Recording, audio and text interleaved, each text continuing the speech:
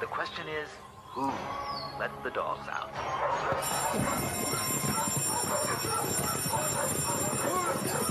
Who let the dogs out? Who let the dogs out? Who let the dogs out?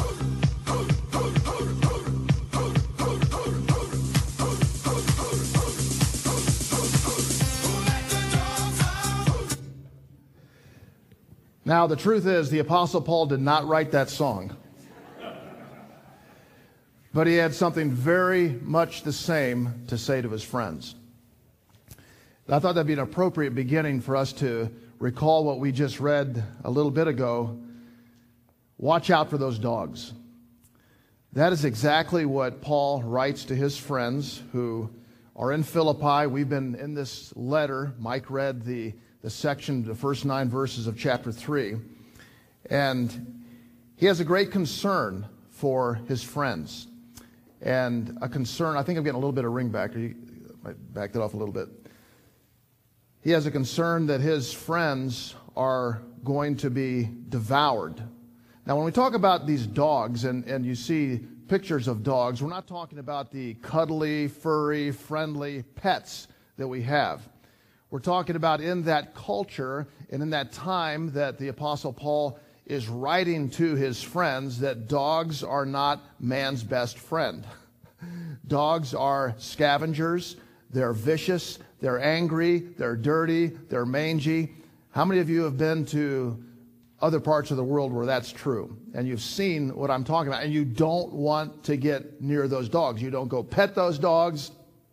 You don't want to have them come close to you. And when they do, you start to get out of the way. And just this past week, some of you followed on Facebook that our son, he's over in Eastern Europe, and one of his team members was bit by a rabid dog. And he didn't know that it was a common thing in that part of the world that everyone gets vaccinated for rabies. And his team members had not been vaccinated. Ruth got bit by a dog and bit on the leg.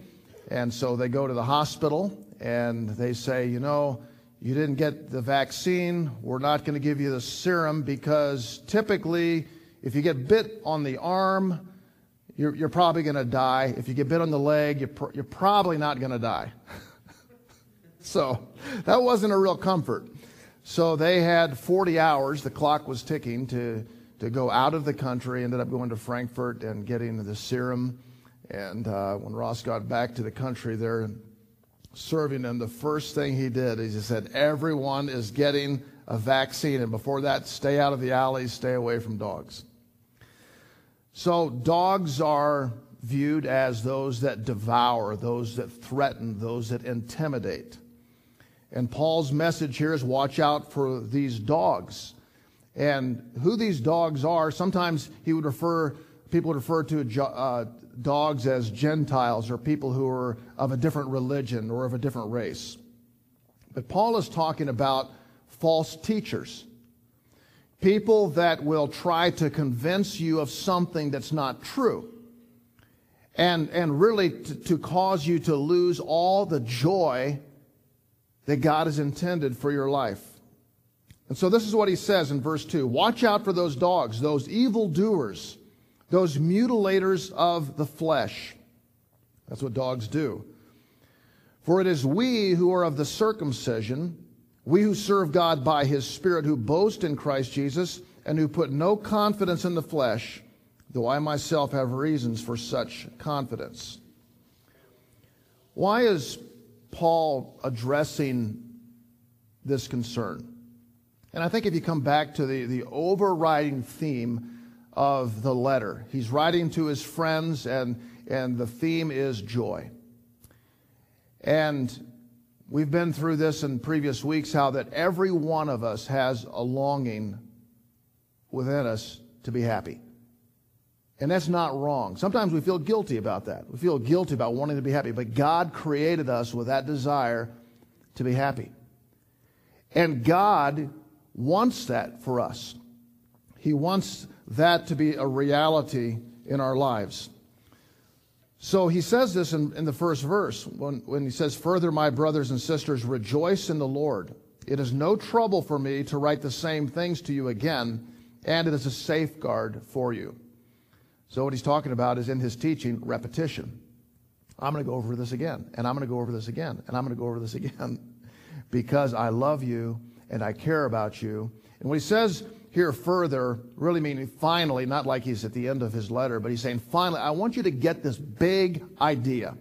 The big idea of my whole letter is I want you to rejoice always. Or if we were to say it in our way of talking, be happy always.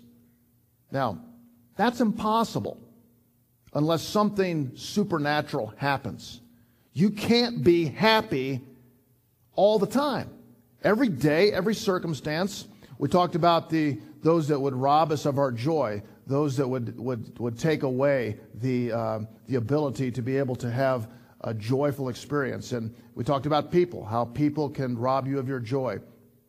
We've talked about how certain circumstances or the uncertainty of the future can cause you to lose your joy. So he's coming back to this, and he's saying the only way that you can have joy, happiness always is when your focus is on a right view of God. Now let me just go back to that concept, because when I focus on having my joy in people, what's going to happen? People disappoint you. We all know that. We all know that from experience. That happened to you this week. People are going to let you down. So if I have an expectation that if I put my joy and my confidence in people, it's going to be riding a roller coaster. The same with putting your hope for joy in circumstances.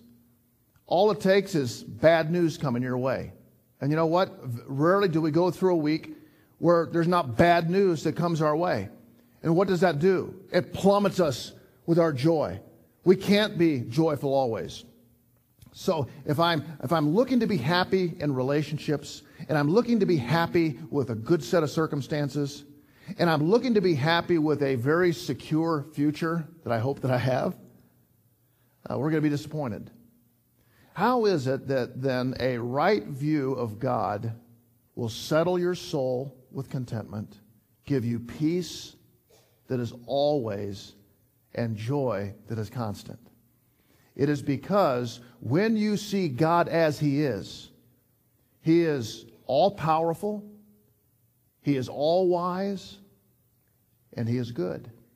And we could go on and on and on. But think about this. If God knows everything, and He has all power to do His will, and everything God does is good, everything, and you have your focus on Him, you're secure, you're at peace, you have contentment and joy. But let's just take one of those attributes away. You know, God is really smart and He's real powerful, but He is not very nice. Okay, that changes everything, doesn't it? Or if we were to say God is really good and He knows everything, but He is just not able, He's not capable to handle this. But God is sovereign. And when we say that big, heavy, loaded word, sovereign, we mean that God is eternal, He is self-existent, He is all-powerful, He is good in everything He does, and merciful and gracious and kind, and He is working every single thing for His glory and our good. Now, to the degree that I believe that, to the degree that I see it and I believe it, rides my joy. If I'm not seeing it, and I'm not believing it, then I start this downward spiral. So this is the context that Paul has for his friends. He's saying, you're listening to these people, these dogs, these false teachers, these leaders, and they are out to destroy your life. Now, they cannot steal away your salvation, because salvation is not by works. If you are God's child, they can't make you not God's child. They can't rob you of your eternal life. They cannot rob you of your eternal security.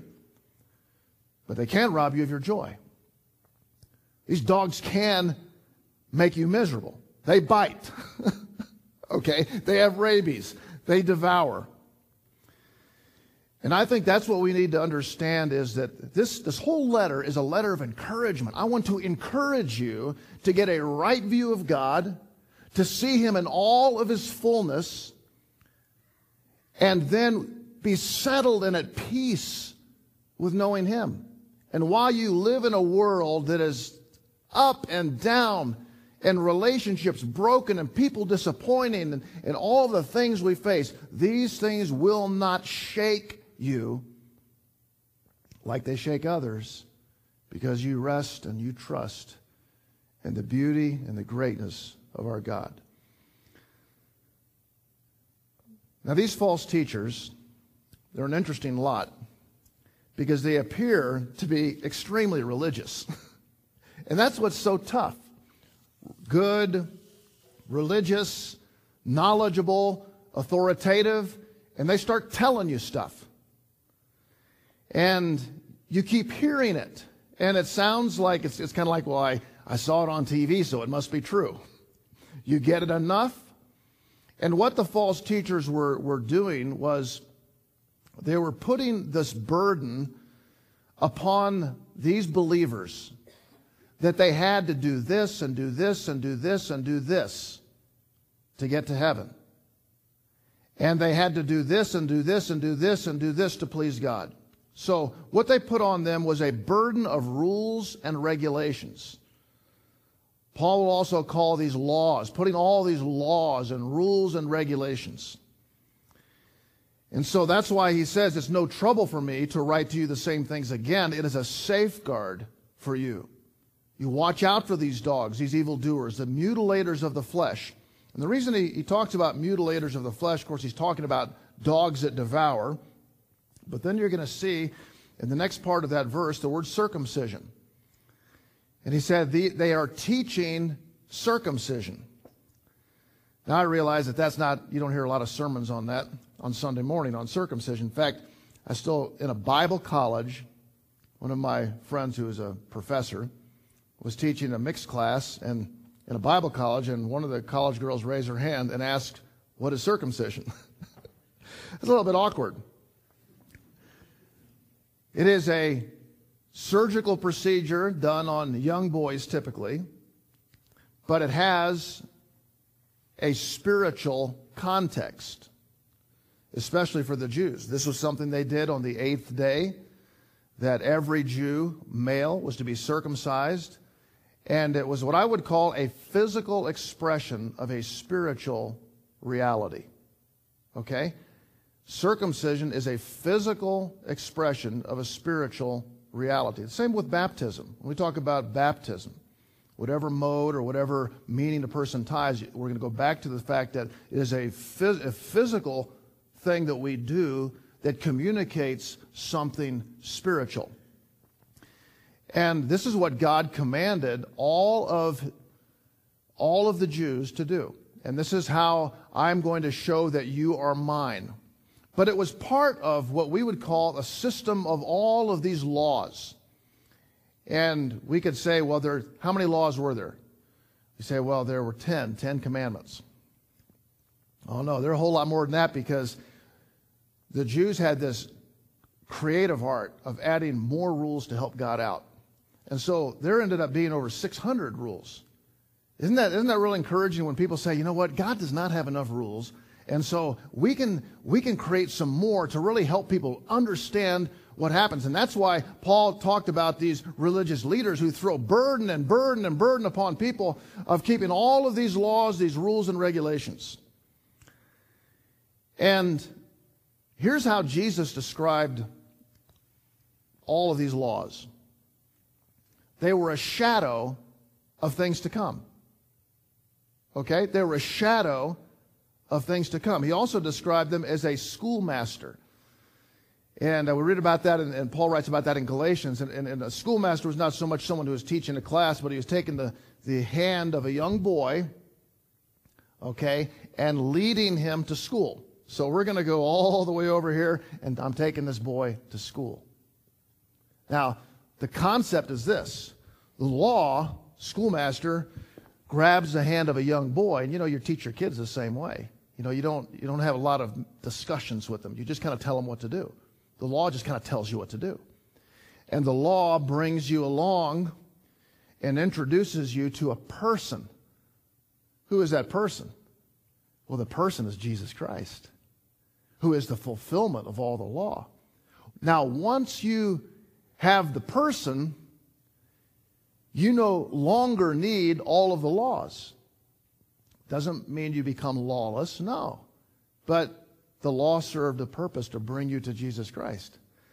And so Christ now is the fulfillment of all the law, and we come into what was once following a list of do's and don'ts to entering into a relationship with God through Jesus Christ. Now, once you put your faith and trust in Jesus Christ as your personal Savior, you recognize this, that all of the law has been kept now by Him for you. He's done that. And you are no longer under the supervision of the law. In other words, you're not guided by the law, you're guided by Christ. Now, this appeal, though, to people who believe that, I talk to people that say, you know what, I believe in God, I believe in Jesus Christ, I've put my faith in Jesus Christ as my personal Savior. You're still very susceptible to dogs who come along and say, you know what, now if you really want to live a good Christian life, if you want to get like from here to here, then I've got a list for you. Now, this list has all the things you need to start doing. And if you do these things, do this and this and this and this, then God is going to be more pleased with you. Now, what's even more exciting is you turn it over on the other side of the things we don't do. And we don't do this, we don't drink, we don't chew, we don't smoke, we don't go with girls that do. I've got all the lists. And you know what? We like our lists. And I think it does two things for us. One, when we keep our list, we really feel good about ourselves. I'm feeling pretty good about myself. And I checked that off. I did this, and I didn't go here, and I didn't do that bad thing, and I did do this, and so I'm filling out all this, my do's and don'ts list, and two things will happen. Either I'm really lifted up in pride and thinking I'm real special, or I didn't keep any of these today, and I'm in the pits. So either we have this sense of pride, which will rob all of us of joy. Did you know that? Pride will destroy joy. Or I'm in depression because I can't do anything right. I try to keep this list. And this kind of Christian is a problem everywhere he or she goes. Because you not only judge yourself by this list, you judge everybody else by this list. And you're kind of looking at people. Now, here's what Paul's saying. This is destructive to your lives. It will rob you of your joy. And you need to have a faith and belief in Jesus Christ and see God as He is. And living the Christian life and living the life is not going to be a chore. It's going to be like a giant thank you for what He's done for you. That's what happens. It becomes a giant thank you. I don't stop doing stuff and start doing stuff because I have to get to heaven. I stop doing stuff and start doing stuff because I just love the Lord. He changes your heart. He makes you a new creation. He changes your desires. Now, I know some people say to me, oh, now, if you get rid of that list, we are going to have chaos. No. When Jesus Christ, when you love the Lord, the kids were singing this morning, when you love the Lord with all your heart, then you live that way. Now, you as parents, You know, you could give your kids, and I'm sure you have a lot of lists for your kids, and it's okay when you're walking them to school. It's just so we have that clear for you parents of the young ones, it's okay to be giving them some law as you're leading them along to Christ. But there comes a time when you start praying, Lord, I just pray that my son or daughter loves you and loves others. That's why Jesus said you can sum up all the laws, all the 600 laws, all the 10 commandments in this. Love the Lord with all your heart and love your neighbor as yourself. And that takes care of stealing and murder and adultery. It takes care of all those things. But the motive is not fear. Do you understand that? The law brought fear. The law brought bondage. The law brought pride because I did it. The law brought discouragement. Now, is the law bad? No. Look, law's not bad. The law accomplished a good thing, but what the law was meant to do has been done. It's done. Now that you know Christ, you have all that you need. I think that one of the things that as I was preparing for this week, started to think back about world religions. And I think that there are many, many religions. How do you even distinguish Christianity from all of these religions? And to be honest with you, I think it could get confusing with people because you go into to India and you have millions of gods. But I would say that there is a fundamental distinction between all world religions and Christianity. And this is very simple, a very simple concept. If we were to take all of the world religions and sum them up, it'd be this way. It's all about what you do. It's all about what you do. So, whatever the religion is, and I'm not going to spend time digressing into all the religions, that religion will have a system of what you need to be doing, right? It's going to have a doctrinal statement. It's going to, you need to be, and it's all about do. Christianity is different. It is all about done. It's all about done. There is nothing that we can do. And see, this is what I think that we need to grasp, that we can work and work and work and work and work and do and do and do and find all of these other religions, and it does not resolve the two problems that we've never been able to resolve, that we are sinners and we're going to die. And in case you haven't checked at the last picture they took on your driver's license, you have aged a little bit, okay? And you know you're a sinner. I know I'm a sinner. It doesn't take me long. It doesn't take me even get through 1 minute of the day for me to realize I am a sinner. And I'd love to change that. And all of the good things that I go do and do and do and do don't change the fact that I'm a sinner and that someday this body is going to die.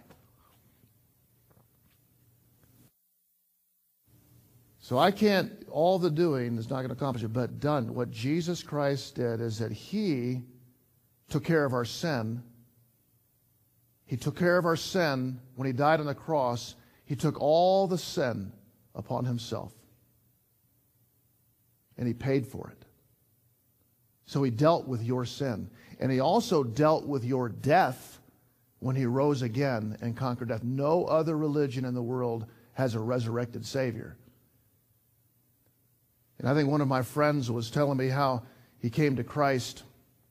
I was asking him, what was it? He said, I'll tell you what it was. He said, I was a skeptic, at least an agnostic. And he said that I did not believe. There are a lot of things in the Bible I didn't believe. But when I started looking at the resurrection, he thought there's too much evidence supporting the resurrection not to believe this. There's too much evidence. And he said, I believe. We have a resurrected Savior. So Jesus conquered sin in His death, and he conquered death by His resurrection in His life. So here's what I would say. Good people don't go to heaven. Now, I know that may shock some of you. I hope it shocks you, but it is true. Good people don't go to heaven.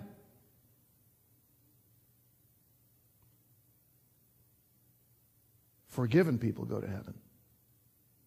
Forgiven people go to heaven. Because there is no one who's good but God. Isn't that true?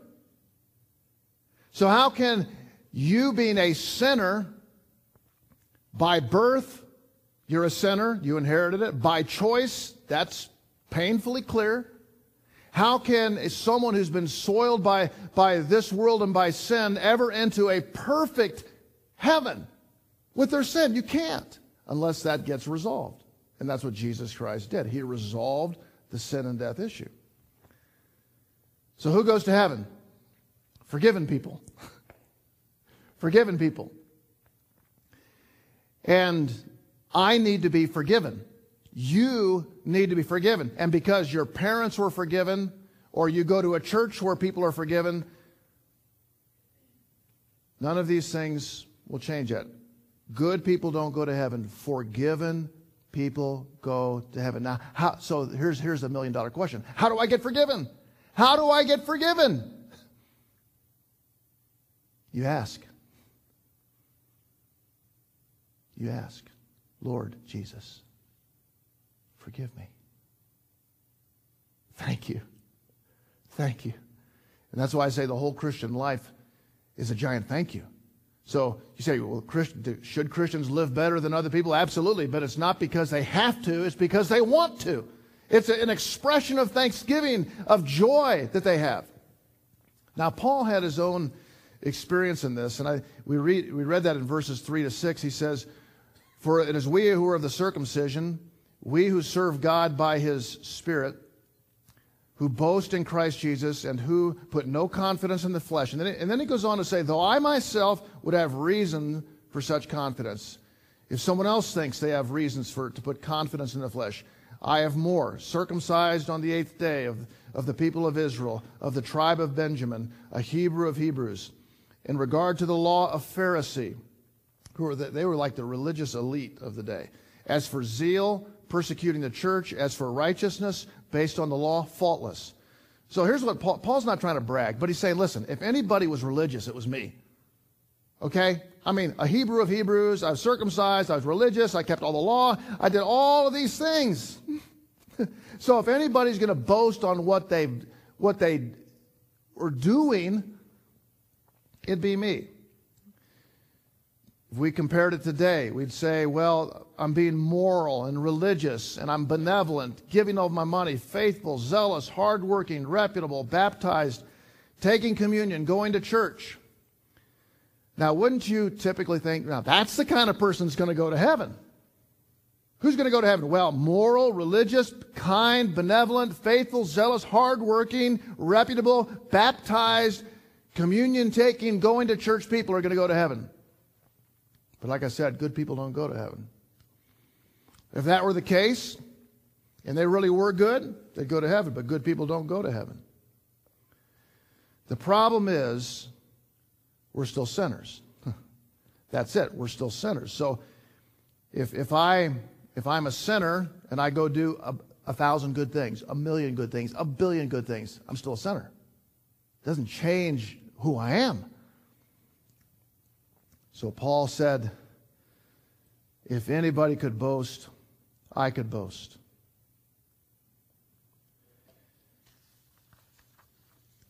And a final thought that he has, and I put up this, beware of those dogs. Beware of those dogs. And I like the picture that we have of this because we have, I'm not picking on these dogs because I do like dogs, not these kind of dogs. I like rabid dogs, scavengers, devourers. What are they guarding in that picture? Okay, garbage.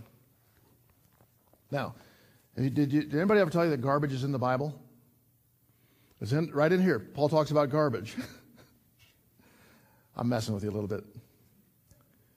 He says in verse 7, but whatever were gains to me, that means doing all this good stuff, I now consider a loss for the sake of Christ.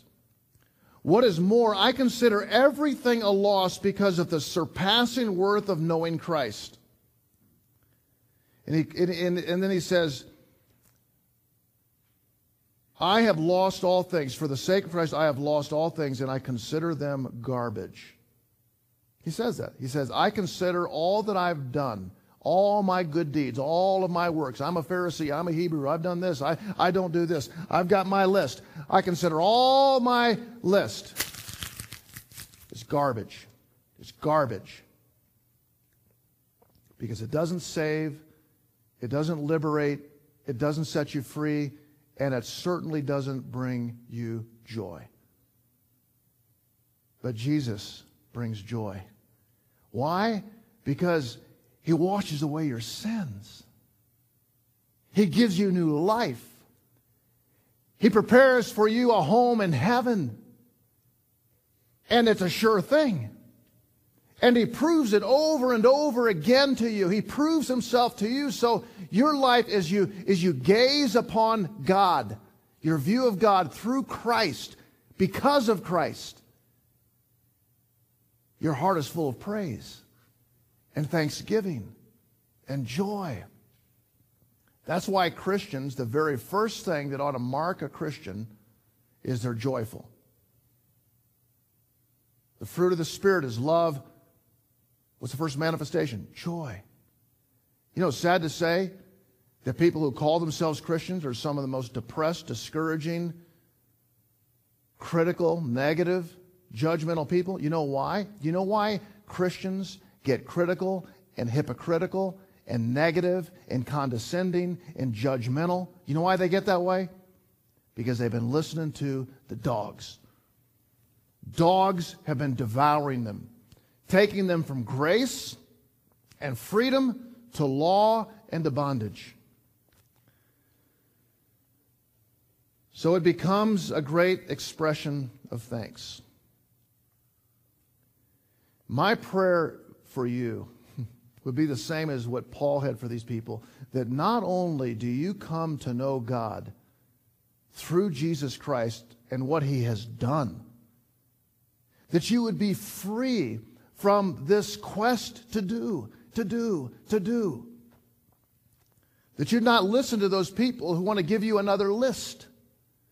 That you'd realize that all of the things that you've done, there's no reason to take pride. And there's no reason to be in total discouragement. So I'd leave you with this thought. Don't lose your joy.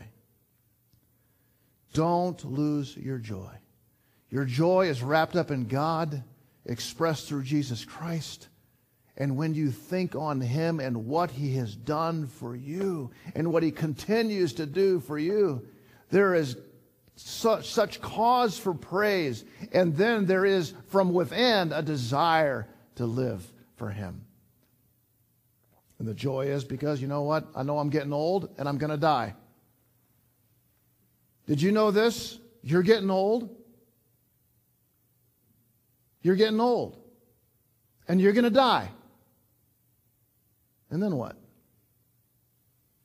Well, when you know it's already settled, I'm already forgiven, I'm already God's child, and even facing something like that, you can have joy. So don't lose your joy. Beware of the dogs. They will appeal to you because you have a flesh that likes lists. You do. And you like to use them on other people. Beware of the dogs. And believe. Look and believe. Believe. And usually we've said, I've mentioned this before, when I lose my joy, when I start to falter in my life, when I start to struggle along, there's either one of two things. There's something I'm not seeing about God, or there's something I'm refusing to believe. And we have so much to joy in. Even through hard times, even with difficult people, even when you lose a loved one, even when you hear about an incurable disease, there is something, this happiness is deep-seated. It rests on God, and it's eternal, and that's what God wants for you. Let's bow together as we pray.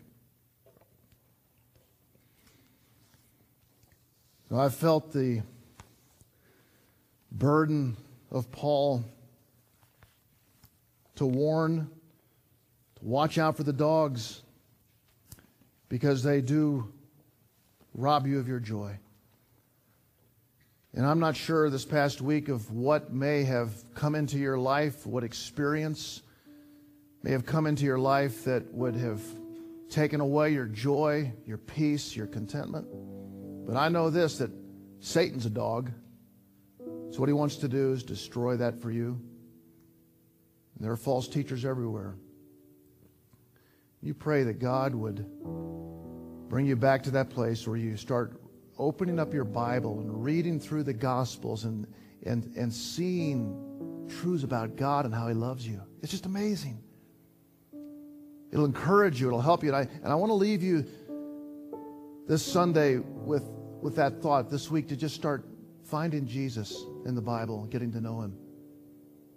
Beyond just academic knowledge, but personal experience, to know Him personally. You know, Satan knows about God. He knows God academically. A lot of people know about God academically, but do you need to know Him personally? By making Jesus your Savior, by saying, "Forgive me, Lord, forgive me. What you've done, I accept for me. I believe in you as my Savior." Oh, the joy that flows from that, and can continue to flow from that as you look on Him. Father in heaven, I pray in my own life, I pray for every person here. You want us to be full of joy in you. You're concerned about the dogs that would seek to devour us and rob us of our joy. Help us to get back to where we look at you and find that peace and that settledness. For the needs that we have, Lord, we know you can carry those, bear those up, and help us through. In Jesus' name, amen. As we come to the conclusion of our services week to week, we want you to know that we always want to make ourselves available to talk after the service or any time during the week about things that God's doing in your life. How He's teaching you, helping you to grow. That's been our theme this year, is grow. Grow. We're not talking about a building. We're not talking about programs. We're talking about you. We're talking about you grow in your walk with the Lord. That's what we want. That's what we're praying for.